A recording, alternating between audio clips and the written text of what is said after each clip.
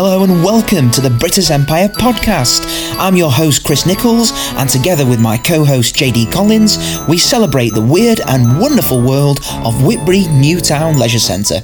The sports centre ran by nightmare boss Gordon Brittas, who means well but brings chaos into the lives of his staff, customers and long-suffering wife, Helen. Each episode looks at an episode, so we dissect and discuss. The best way to enjoy the podcast is to watch the episode we're discussing first, and that way you'll have an excellent time. In this episode, we're discussing Series 1, Episode 2, Opening Day. So January the 10th, Thursday, 8:30pm, so that's the second episode's first broadcast. And like the very first episode, Top of the Pops was also on that night. Any guesses who was on Top of the Pops that night, John? January 91. So last week it was Iron Maiden and Betty Boo. Yeah. Was Kylie Minogue on it by any chance? No, so Top of the Pops on January the 10th, 1991, before British Empire, Episode 2, it was...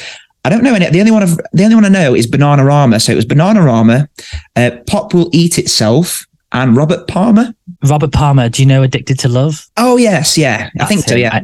He did another one called Never Known a Girl Like You Before. Yeah, I know that one. Yeah, it's those songs that everyone knows, but you don't always know who sings them. The official Radio Times entry for this episode of British, when it was originally broadcast, was British finalises meticulous plans for the royal opening, and that's it.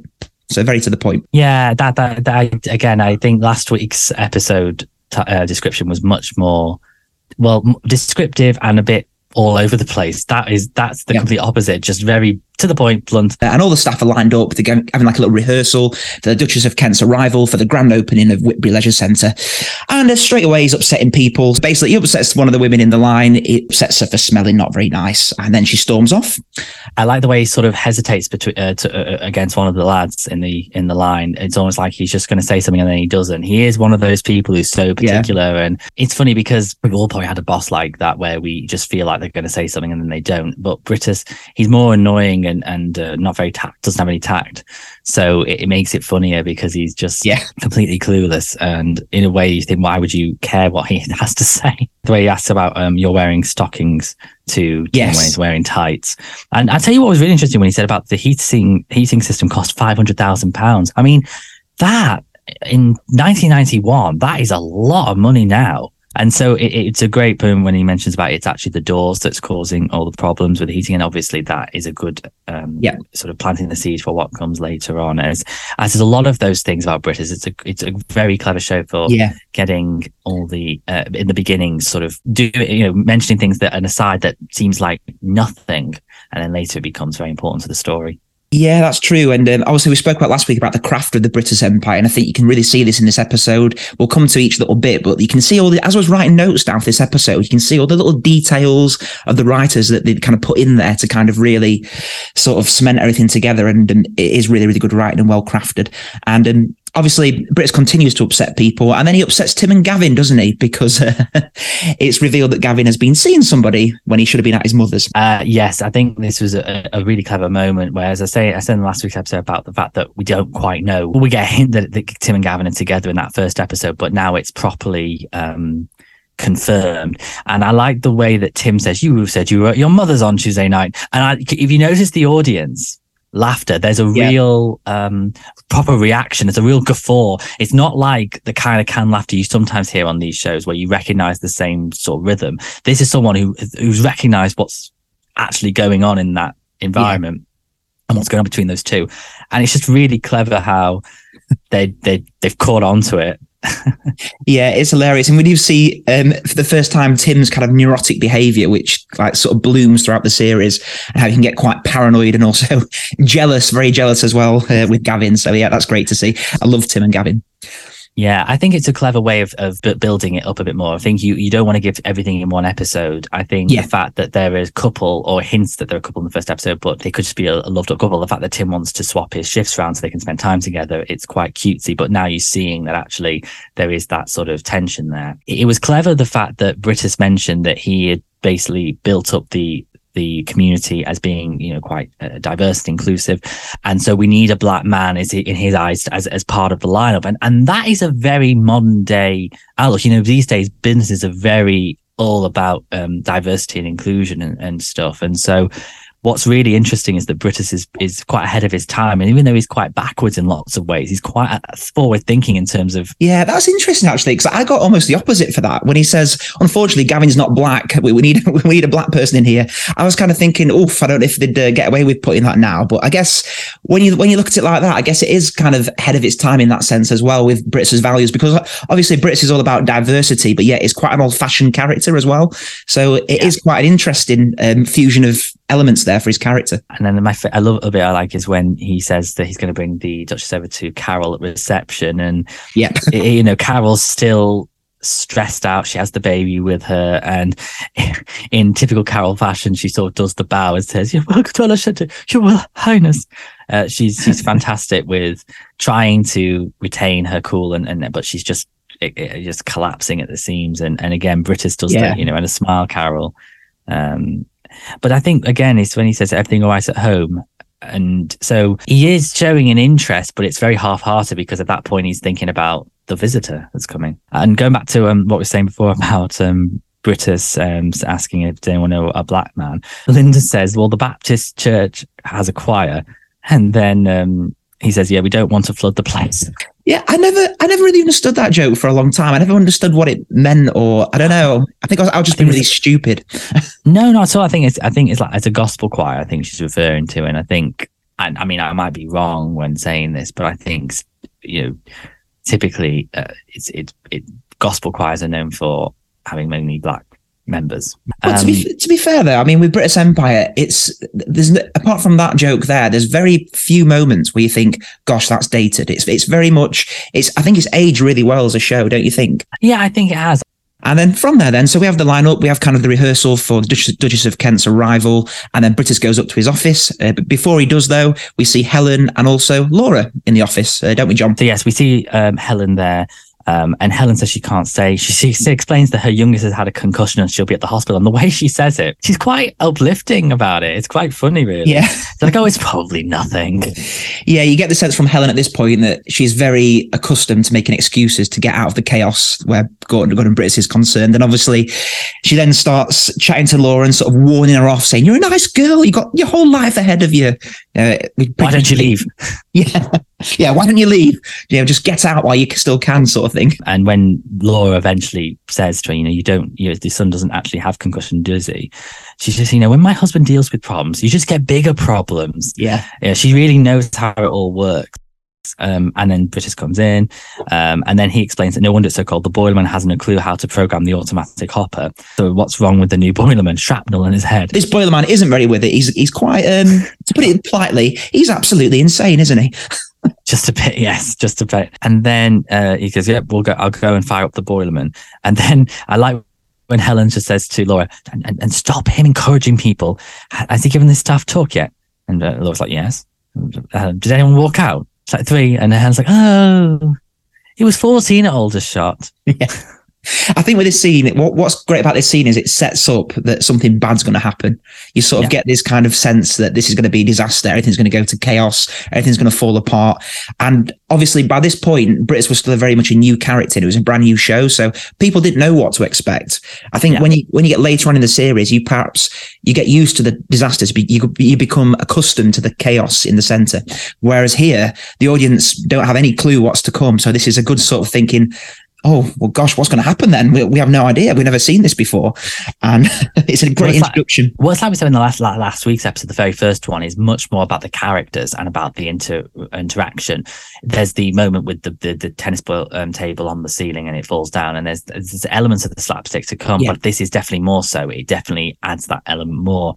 And I think with Chief Stoker Barnes, this is a character who his mind's never really left the war. He's very much frozen in time.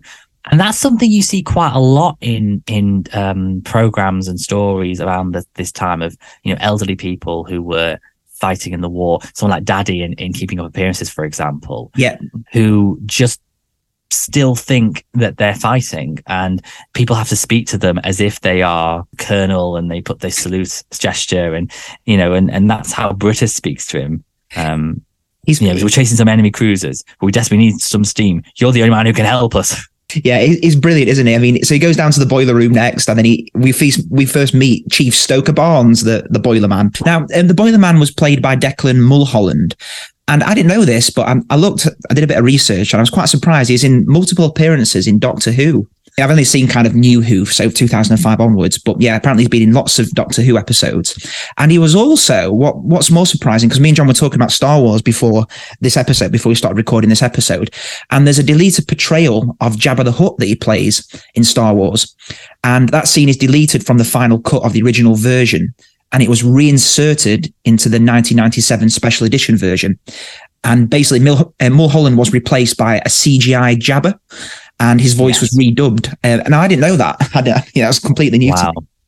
That's interesting. I mean, he claimed to fame to be Jabba the Hutt. It's quite he's a horrible character. So I would look. It's interesting because obviously playing in this quite a bit of a deluded man, and then his Jabba playing such a slobbery monster. And it'd be interesting what he plays in Doctor Who and what he would have compared to what he would have been like in real life. Yeah, and he died in 1999 as well, which is quite sad. I didn't realize he had passed away, but no, it was 1999. But yeah, obviously we're in the boiler room, and Britta's clearly now is aware that he's going to have to kind of play along with this idea that they're kind of chasing enemy cruisers, because the boiler man's crazy. He thinks there's a war on. They're chasing enemy cruisers, so he's there going, "It's Chief Stoker Barnes, isn't it?" and all this kind of stuff, isn't he? Yeah, don't forget the ship's relying on you. And I like the way that Barnes puts the salute gesture and goes, "Sir," and then Brittas does, and he just does the same thing, and he's just a little bit stunned by it. He knows to play along, but he's not really comfortable with it. I was going to mention that because I can't imagine a later Brittas, so kind of Gordon Brittas series 3 onwards, behaving in that way. He does, because we spoke about last week how his character in season 1's quite different. And I think for me anyway, like his accent, for example, and some of his mannerisms aren't quite there yet, or he's a bit more serious in season 1. And I think this scene in particular, he seems a bit more stern, and, you see more with a silly voice, don't you, with season 2, season 3. And I think a lot of that, I can't really imagine that Brittas behaving like this. If that makes sense. No, I get that. And I think it's just an example of a first series of characters developing and finding its feet. What works. Yeah, definitely. Yeah. I think it does work in terms of the interplay and the drama between the two characters for this iteration, because then at least, if everyone played along comfortably, it wouldn't be funny, but playing it with a discomfort but knowing just to get the job done, it makes it funnier. And then we move on to the hall, don't we, where we see Angie, who catches up Mr. Brittas. And I love this scene. This is when there's Kylie playing, and there's a fitness class going on in the gym, and Brittas goes in to give them a few words of encouragement, doesn't he, John? He does. Obviously you do fitness classes as well with Kylie and Locomotion. That is a very get up, very 90s. Very 90s. Get up and move along song. And I think it's quite funny how Angie discourages him from going in, and she just rolls her eyes as soon as he goes in. And the thing about Brittas is he says he probably has the right. His heart's in the right place. His words are totally just not even misguided. They're just wrong. You could, if he thinks in his own brain what's the right thing to say, he just gets it completely wrong. He has to rewrite everything he's going to say because he's just clueless to how offensive he is. Yeah, he's just not a people person, is he? He doesn't pick up on there's a really, really good episode in season 2 called Set in Concrete, which we'll come to. And that is such a fantastic episode of how Laura tries to help him. She tries to bring him back and correct him, but he just doesn't get people. And it just proves that episode that he just can't be taught. And this is a perfect scene of just showing pure Brittas, of being tactless, saying the wrong thing, upsetting everybody. And I tell you what always surprised me and watched this episode, because I've seen it a few times now, is how 90s the fitness outfits are. Because I teach fitness classes, but no one would ever dress like that now, even no matter what age you are.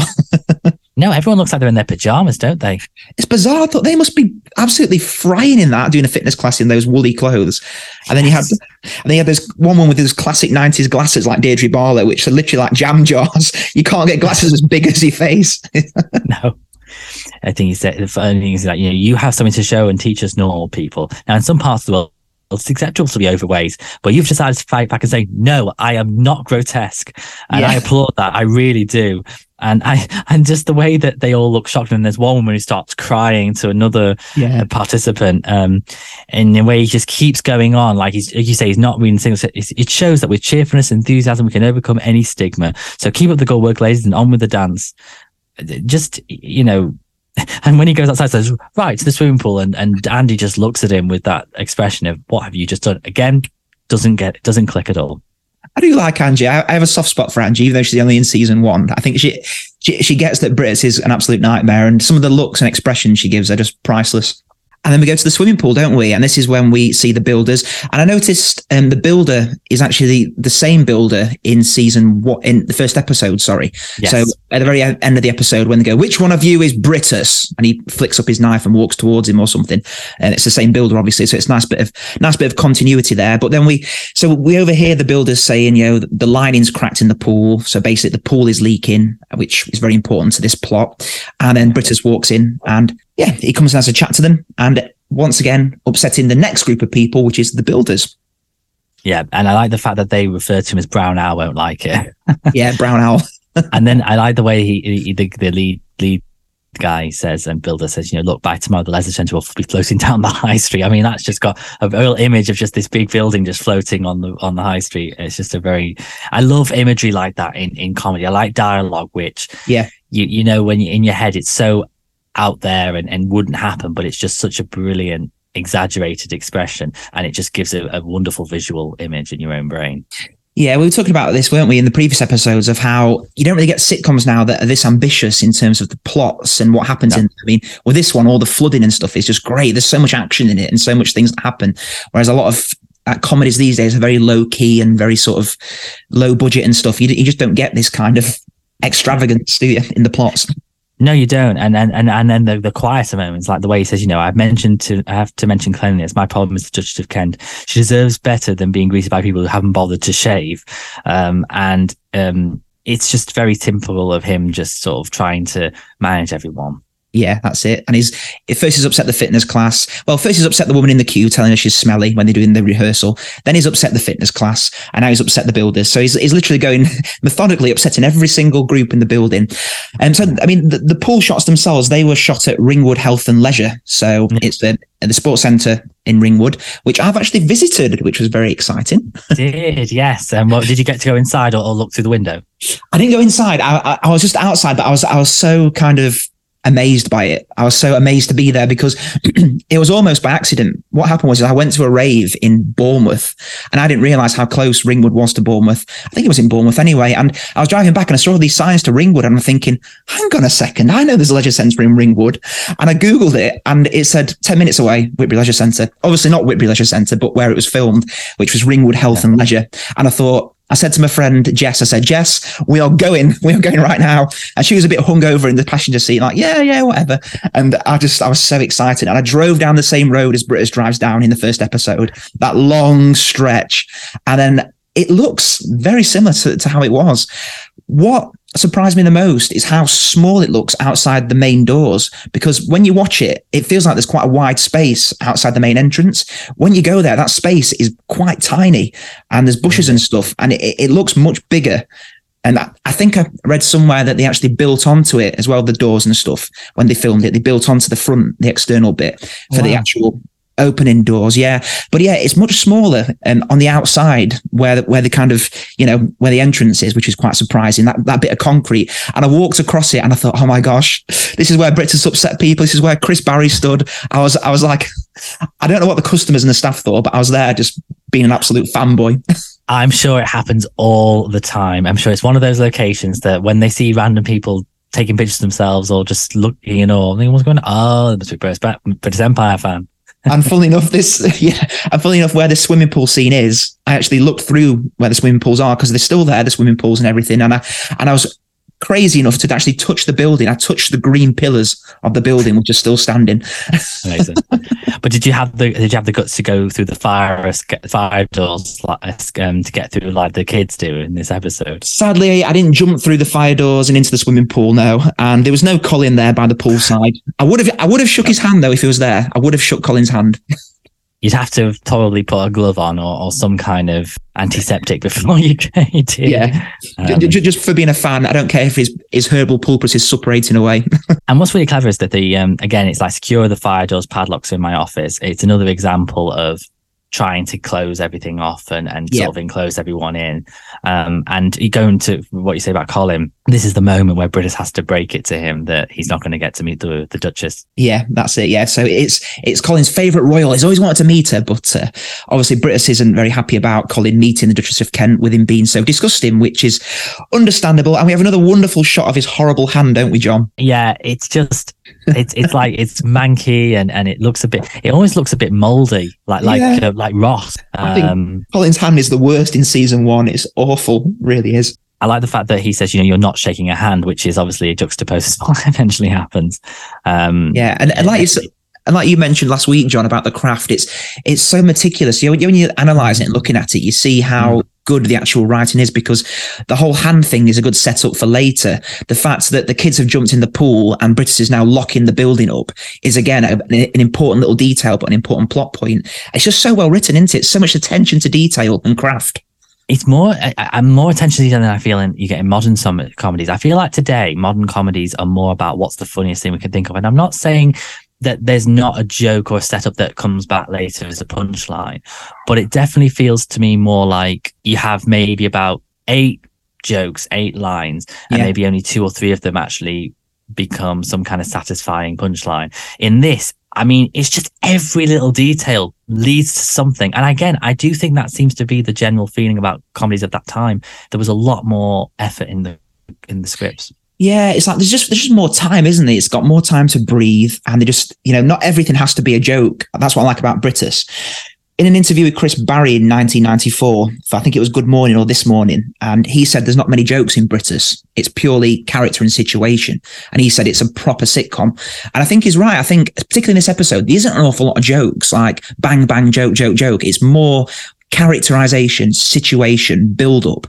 And that's what's interesting about Fergan and Norris. They don't really pack, when we're talking about seasons 1 to 5, they don't really pack that many jokes in each episode, do they?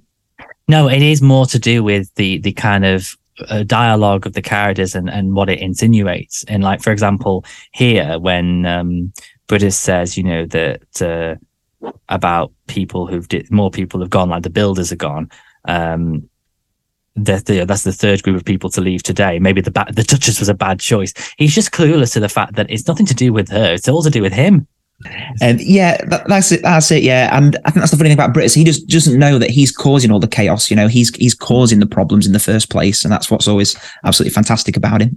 The next scene I really like, because again, it brings up this thing that we'll be saying a lot of times during the podcast, is how ahead of this time this show was. Again, we know now that Gavin and Tim are a couple, but this is the first time we get real confirmation that everyone knows and everyone's okay with it. Like the way that Tim is confiding in Angie and then Linda about how he was feeling is quite, that's very ahead of its time. It would be the same as if it was another woman talking about her boyfriend or a man talking about his girlfriend. It is so normalized and really, again, just ahead of its time. That's such a strength of the British Empire, the way they handled this gay relationship. Angie says, we didn't give him much chance storming off like that. It's almost a moment where they kind of probably know that Tim's a bit neurotic and a bit of a loose cannon when he's not thinking things through. Another example of building up and building up and building up, and Linda saying it's getting so hot that the toffee crisps have melted in the vending machine. I mean, that would just be a funny visual of just seeing these toffee crisps just melting around the bits where they're held up. What's it called in a vending machine where it's like the silver metal? Yeah, I know what you mean. It's like the silver metal things. I guess in the 90s, the vending machines looked quite different now because it's all contactless, because I pay vending machines on my phone and stuff. But yeah, it's like the hooks or the slots that the chocolates are in. But I just really want a toffee crisp now, John. I love toffee crisps. Yes. I got one from my colleague at work the other day. Thanks, Kerry, if you're listening. But they're never big enough, are they, these days? I bet in the 90s, I must have a chocolate rant now. I bet in the 90s, toffee crisps were much bigger than they are now, because it's crazy how small chocolate bars have become.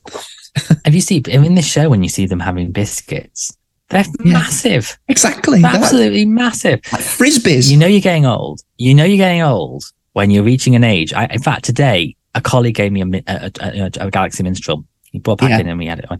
I used to love them, and I'm not, by shame, I've not had them in years. They're tiny. They're like, they were once the size of a £2 coin. Now they're the size of a 5p. No, that's of a 10p coin. Yeah. Which is a lot smaller. Yeah. I feel like Bill and Bet now, 2.4 children, were there having a big bitch fest about, and do you know, the chalk ices are so hard. And when Britus comes in now, he says, I was only trying to cheer up. No one told me the dog had died. Again, he's annoying every single person. And then he asks him into the office, and it's a good first time that there's moments in Britus where I think Britus has certain relationship types and interactions with specific interactions with everyone to a certain extent, and there's certainly ones with Tim throughout the series which are hinting at Britus being completely clueless as to what's going on between him and Gavin. I just love this whole running joke of Tim and Gavin being gay and Britus not having a clue. It's absolutely hilarious. So he's like, was Gavin meant to be doing something with you then? It's just, I knew Tim's like, yep, sort of. And then the way he says, if I had £1 for every time someone never turned up to meet me, I'd be Paul Getty Jr.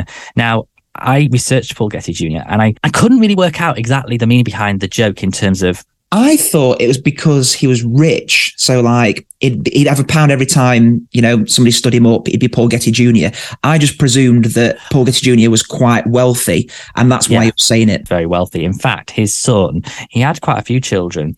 His son, Mark Getty, was the co-founder of Getty Images, which is quite a well-known. Oh, right. I've heard that name. Yeah. Company for photography, for copyrighted photography and videos of stock image. So, quite a wealthy family. But I get that now. Chris, what you just said makes sense. Yeah, and also it says, when I was doing research as well, he was the third of 5 sons born to J. Paul Getty. So his dad, J. Paul Getty, was apparently one of the richest men in the world at the time as well. So I'm guessing that's very wealthy people, basically. I think what's really good is when Britus then goes on and talks about how he was unmarried once, and then he would say, I'd have a few drinks with my friends, wake up at 3 a.m. on the floor of someone's flat, and what does it matter?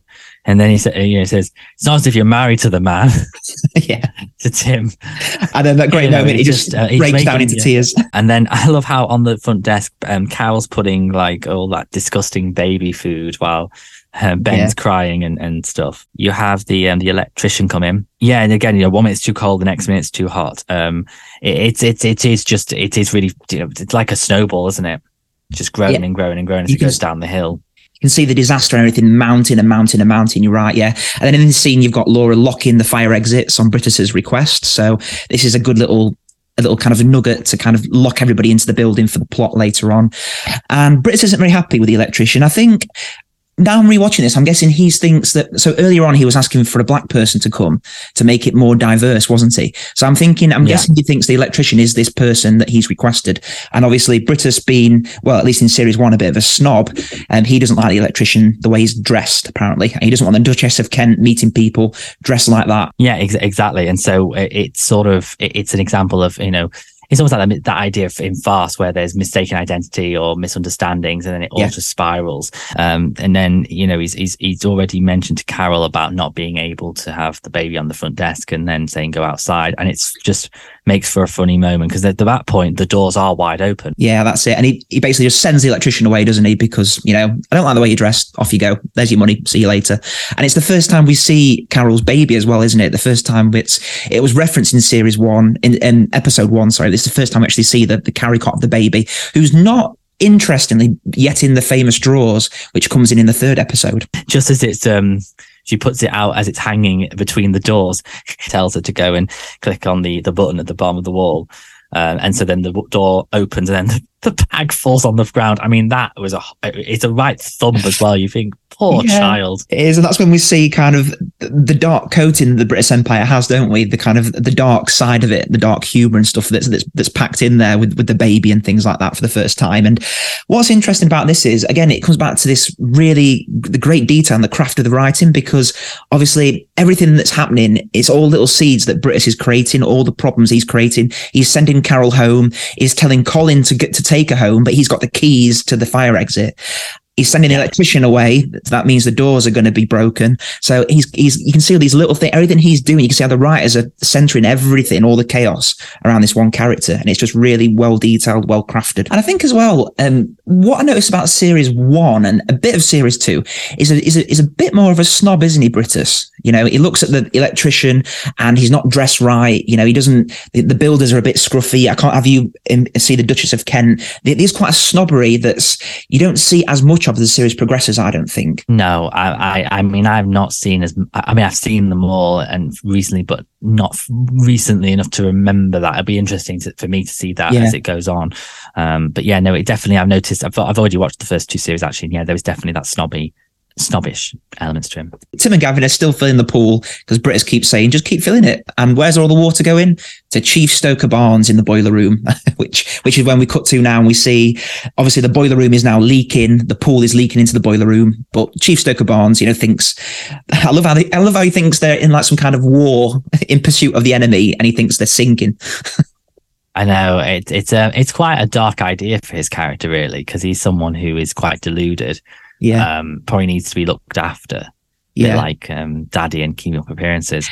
But it's it does make up to the farcical element really well. And especially in the next episode, it again just so clever, the detail that the writers come into it. I'm in awe of them really, because he goes into the office and there's the Saga badminton team who've gone inside. There's heat stroke, there's all this nice food around for the Duchess. No windows are open because they're all enclosed, so there's no air conditioning. Great detail there. Yeah, they really planned everything well. And so I love the way he says, you know, why don't you turn, we can find them a cartoon or something. You like cartoons. You just think they're not children. Yeah, I think a good thing about Fergus Norris is there's never really any plot hole. It's like they've thought about everything in this episode, why that nobody can get out the building. They've thought about the doors, the fact that the windows are sealed because of the aircon. There's a lot of thought gone into every little element and aspect of the episode and plot. Yeah, and the way he speaks to Barks on the phone, sort of, and they're having that exchange, saying, "Yes, this is the captain here. Yes, speaking from the bridge." And I know it's like, "Well, what is it?" And he's like, "He thinks we're sinking."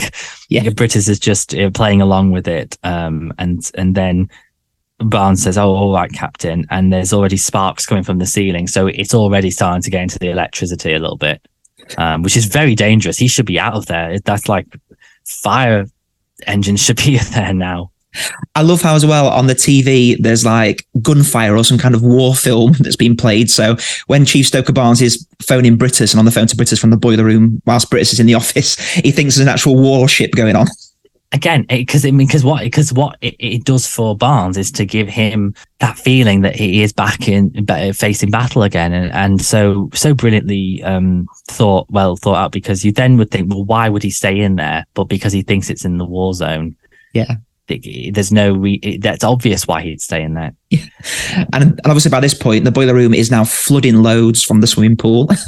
And then when we go down back to the reception, a man who we assume is Laura's friend, who she's called. And so he gets through the door, but then he's got a red bag on his back. Which when the doors close, it just traps him in. And then he tries to, well, he obviously knows how to open the door with the button. So what is the stick thing he uses? It's almost like one that you use to it's not a pointer, is it? Yeah, I don't know what that is he's got in his kind of rucksack. It seems like he's some kind of backpacker or something like that, isn't he? Like some rock climber or something like that. But it seems to be an extender of some kind. Almost like the kind of things sticks used to go up. That's it. Yeah, like when you're walking.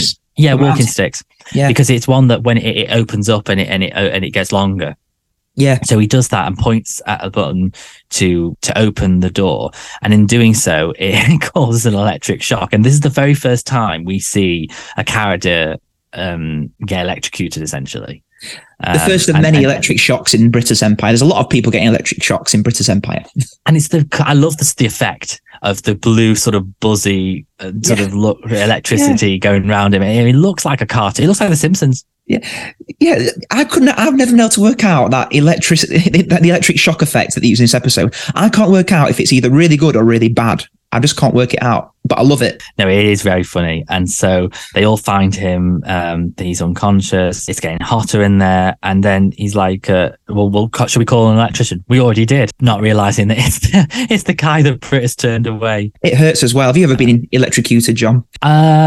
Not like a proper electric shock. It's one, like the thing you can use on your hand if you want to shake someone's hand and it goes bzzz when you touch someone's hand. Yeah. I've had that happen, but I've never have you been had an electric shock? I'm one of those people who, I was running once a long time ago, and there was like an electric fence, and when it says electric fence don't touch, I want to touch it. I'm one of them people. How old are you when this happened? This was, I think 2013 when this happened. Yeah, 2013. So you were still 23 and you touched an electric fence when it said don't touch it. I was old enough to know better, put it that way. Yeah, definitely. I would have said you were old enough to know better if you were 12. It was very embarrassing. Yeah. I just saw it and I thought, you know what? That's not going to be electric. That's not going to be electric. That's going to be fine. I touched it and my whole arm just went zzz, and it was horrible. It's really snowballing at this point. You've got all the doors sealed because Britta's wanted them locked because the kids jumped in the pool. Colin's outside with the keys, so they can't open the doors of the building. Michael, Laura's friend's now on the floor after being electrocuted. She's furious with Britta, isn't she? We see some great acting from Julia St. John. Oh, she's brilliant. I mean, she just plays this role so seriously, in the sense that she, as we've said last week, she's the most normal character, but everything she performs is so real. She never plays it for laughing. But I think none of them play it for laughs. I mean, like, we go to Harriet Thorpe. You really believe she's acting that part, but because she plays the performance seriously, it's just with the comic scripting. It comes across funny, but I think Julia St. John is very good at getting across just how Laura's the sensible one, and when she's generally quite a calm person, but in that moment she is terrified because it's her friend who's been electrocuted. Definitely. I think, Laura is, again, one of my favourite characters because she's just such a good, fully rounded character and an important device of the whole show. That straight man amidst the chaos is so important, I think. I like the fact that we got a Boy Scout to do that. Now, is the Boy Scout one of the children who broke into the... where's he come from? I tried to figure out, is he one of the boys who broke in? It's a funny one. Why would he be in a Boy Scout outfit? It's a funny one, this, because the centre at this point isn't open. It's opening day. So I was thinking the public, the customers haven't been allowed to be let in yet, but they've kind of hired a few kind of groups of people to show what the centre is going to be like for the Duchess of Kent. So I'm thinking, they hired obviously the fitness class, and then they perhaps I don't know what he's doing there. Maybe he's another one of these groups that they've said, we're having an open day, come in just to meet the Duchess of Kent. So I'm guessing he's just one of those, another group of kids maybe that might be in the centre. Possibly. To be honest, the Scouts and Brownies are the kind of if you're going to have any sort of club or children's group to meet a royalty, it probably would be Scouts and Brownies who would be there. But it's quite funny the way he says, well, I've got my badge, as if that's enough to be an electrician. He's got the badge. Yeah, he's got the badge. And I love Tim's kind of, it's a sort of a kind of a semi catchphrase that he has that is panicking now because obviously they can't get out, and then this is the point when the Boy Scout faints, doesn't he? He faints at this point when he tries to fix the doors and they're all sealed in. And Tim's like, we're all going to die. We're all going to die. It's one of those things that he says. It's a recurring line that Tim uses throughout the series, which shows his neuroses. Yeah, definitely. And I think what I love about going back to attention to detail is the way that they try and think of every single way to get out of there. The fact that Britta says, Laura, go and get the architect map out and see if there's a way out. The wire's out, he needs to put it back in. Try the boiler room, tell him to switch the heat off. It's just every way imaginable. And then when we go to the boiler room, the whole thing's flooded. Literally, it's about to go inside the actual boiler with all the red hot and the coal and everything. I would love to know how they did that effect. I bet the props and the special effects had a whale of a time on this show. And it reminds me of the Titanic as well, that scene in the boiler room at this point. Yes. It's flooding like in Titanic. And the way he says, I won't let you down, Captain. It's just, he's just so deluded. I'll tell you, he's a great character. And what's interesting about series 1, I've noticed, I was thinking about this today, you get a lot of one episode only characters in series 1 where the plot evolves around them. So obviously in last week's episode, you've got Neil, the plot centered around Neil. He's like a major plot device. This episode, Chief Stoker Barnes, again, both characters you never see again. And in the end of series 1, you also get Larry, who's the killer. So it's quite interesting how in season 1 they bring in a lot of one episode characters that they bring the plot around, which I thought was quite unusual. The way he says there must be a way out of there, and then someone suggests they break it down, but he says, "Oh no, the Duchess is due in 10 minutes. We can't greet her with a broken glass on the floor." Again, he's just caring more about the way it is everyone's going to come across rather than the safety of his own staff. It's not a good day for British, is it? Everyone's got a heat stroke, everyone's fainting, you've got people on the floor being electrocuted, the doors are sealed, and at this point, everyone is really sweating. I mean, you can see it, can't you? The windows are steaming up. At the worst possible time, who arrives outside? It's the Duchess of Kent.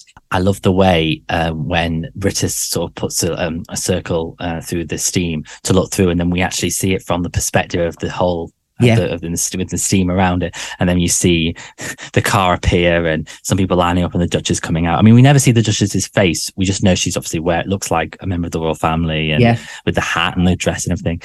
Really, really clever.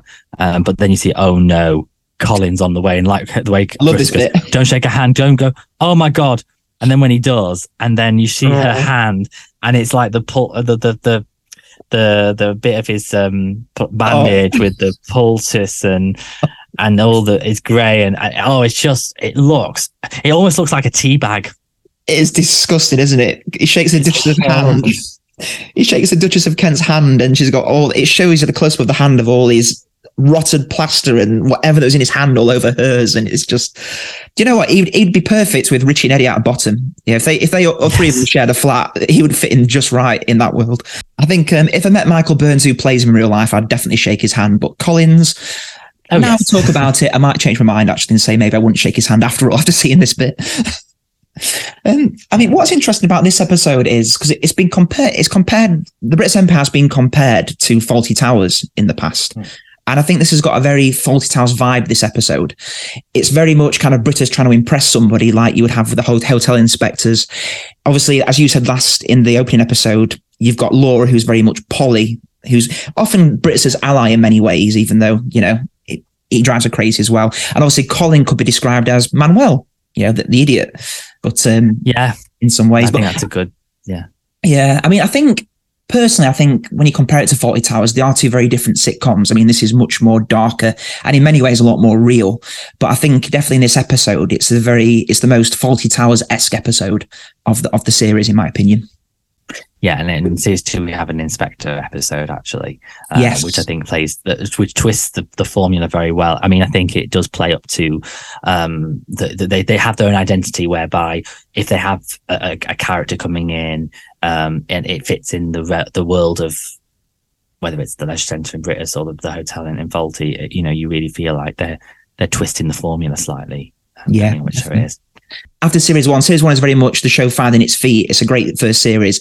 Definitely. And I like the fact that he is talking to the Duchess via the sort of smudge in the middle of the steamed up doors. He's kind of found it, wiped it away a little bit so you can see his face. And he's like, "Good afternoon, Your Majesty. We're having some trouble with the doors, but we should be able to open them in 10 seconds. And then eventually the Boy Scout faints. So that's it. Everyone's stuck. But he's determined to make it work. Suddenly he realizes, and again, it's that feeling of he's gone through the whole list of possibilities. He gets everyone in line and says to Colin through the wiped part of the steam on the door, "Colin, bring Her Majesty through the boiler room." And the way he then ends it with a smile, and it's that bit at the end of the credits begin. There's like the final shot is the beginning of the credits, and it's just him smiling with this bit through the clear white part of the door. Brilliant. That is a brilliant last line to end the episode. "Colin, bring Her Majesty through the boiler room." I just love it. Can you imagine? I mean, why? Last resort. I mean, it's royalty. The boiler room at a normal time would be horrendous. Yeah, just imagine that next scene though, if it existed, her coming through the boiler room. Can you imagine being pulled through the water, swimming, Chief Stoker Barnes there pulling her out? What I imagine would happen is that the door would open and then the water would just go boom, and then she's all splashed. Forget the poultice thing on her hand from Colin, the water will just splash all over her and it would just be absolutely hysterical. She's just swimming down the highway it's like a water slide down the street. I mean, it's just really a solid second episode, isn't it? It is. It's great. I think this is episode 2. You really sort of get the flavour of what British Empire is going to become. These disasters and the chaos and the anarchy. The first episode set it up, and this is where we kind of get into that flavour. And to be honest, I mean, I think season 1 is a really great season as well. It's a really great opening season. There's some very, very funny moments and episodes to come in this series still. I think it's almost like a second pilot. I mean, I agree with what you say in terms of the first one is more character based. This one's more about the style. I think it would have made sense for the very first episode to have been the opening of the leisure centre. Interesting. But I think it works better, the fact that we see the lead up to the first day, to get to know the characters, so that when we get to episode 2, anyone who watched the first episode and got a sense of the characters would recognize that with royalty opening it could potentially be a disaster, but not realizing. I mean, it's a very, very well written, very crafted farce, and the next one is as well. So yeah, I think they did a really good job with adding something new to make the audience want to watch it the following week. And as always, listeners, we're going to finish with the British quiz, which is 5 questions from this episode. Let's see how well we can do them. So we've got question 1 out of 5 of the British quiz. We've got which royal, it's quite an easy one, this one. Which royal is visiting the centre? Okay, so that's the first question. Which royal is visiting Whitby Leisure Centre? Okay, so her full title, please. And then we've got question number 2. Now, which brand of deodorant does Britus mention at the start of the episode? So he upsets somebody. He says kind of they haven't been as scrupulous as they might have been. Which can of bleep is in the locker, which he recommends that she sprays herself with? Number 3, so the builders give a reason why the pool is leaking. Okay. And it is, why is the pool leaking? So that's question number 3. Why is the pool leaking? Why did the builders say? Question number 4. How many children jump in the pool? Okay. So how many children jump in the actual pool through the fire exits in the first half of the episode? And last but not least, what is the name of Laura's friend who gets electrocuted? The first person in the British Empire of many to get an electric shock. But what's Laura's friend's name who gets electrocuted? And that's it. What do you reckon, John? Oh, I didn't do as well as I did last week. Not at all. I think it's one of those where it's the finer details. I kind of remember the basics of the overall idea, but it's the fine details that I've definitely failed on. We shall see. So, question 1, which royal is visiting the centre? Who is it, John? It was the Duchess of Kent, wasn't it?